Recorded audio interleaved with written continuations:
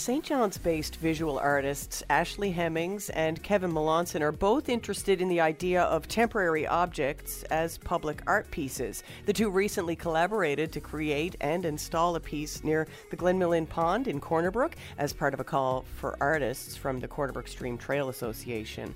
The work is a quilt with the words on it, "Who owns the swans at Glenmillan Pond?"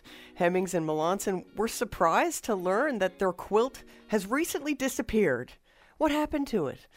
I reached out to Hemmings and Melanson to learn more. Here's that conversation. Well, we knew there was a chance it would disappear. And the week prior, we made the choice to leave it still up during the hurricane. So it was up during the hurricane. We were sent photos of it following the hurricane, so we know it was still perfectly intact. And then about a week after that, we were contacted by just our friend who lives in Corner Brook to let us know that the quilt was no longer there. The city sent some people out to look for it in the river below and in the bushes nearby to see if it had somehow fallen off, but nobody found it. So we don't know. Maybe it was stolen. Maybe it disappeared some other way, but it's not there anymore. Again, we knew this could happen, and we were sort of interested in what happens to an art object once it's out of the artist's hands. So we weren't devastated when it disappeared. We kind of thought it was funny, but we would like to get it back. My mom's big concern when we said we were putting a quilt up on a bridge was that someone would steal it. So it was funny having to go back to her and be like, "Oh, I guess you're right. It's gone now." Yeah. We're not just putting an artwork on display. We're putting it out just in the world. So it's not even in a gallery or an indoor space at all. It's just sort of out in the world. So we were sort of expecting, maybe somebody will spray paint it or maybe an animal will bite it or and if it's really windy, it might get ripped up. So we were expecting some damage, but we weren't necessarily expecting it to completely disappear. Yeah. You've created almost like a flyer quilt now. Tell me about that. So when the quilt went missing, we had a conversation with Matthew Hills from the Grenfell Gallery, and we sort of talked about how instead of just being devastated by the loss of the quilt, we could use this as an opportunity to continue the conversation about public art. So our first instinct was to make sort of a lost dog poster, but lost quilt. And then the more we talked about it, we thought, well, we should actually make a quilt that is the poster. So we used leftovers of the same fabrics from the original quilt and the same felt for the text to make a sort of "Have you seen this quilt?" in hopes that the quilt will come back to us.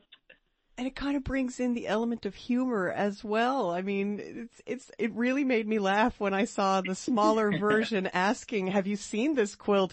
Any leads at all?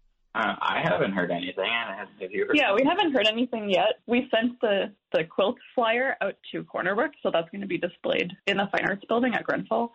And I know they're doing some postering, so they've printed off paper copies of the new fabric quilt to put up around town. So hopefully when the posters are up. Yeah. And on the poster, we have an email address, lostswansquilt@gmail.com.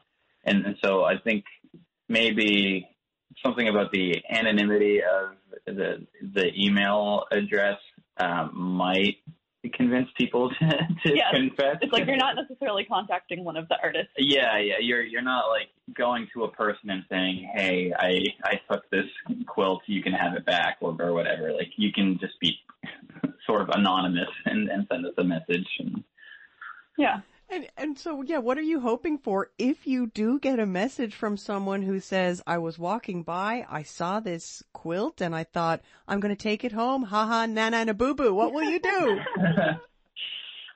I don't know if we've thought that far ahead. Yeah, no, I haven't really. What happens if somebody actually comes to us? Yeah, we'd love to have it back. I feel like if someone came to me, I would love to hear about why they took it. Yeah. And just the journey that it's been on since it's disappeared. Yeah, let's interview the person and further this conversation. We don't want to get them in any trouble. Oh, isn't that so sweet? That's Ashley Hemmings and Kevin Melanson. They're not looking to sort of get mad at anyone who may have taken the quilt.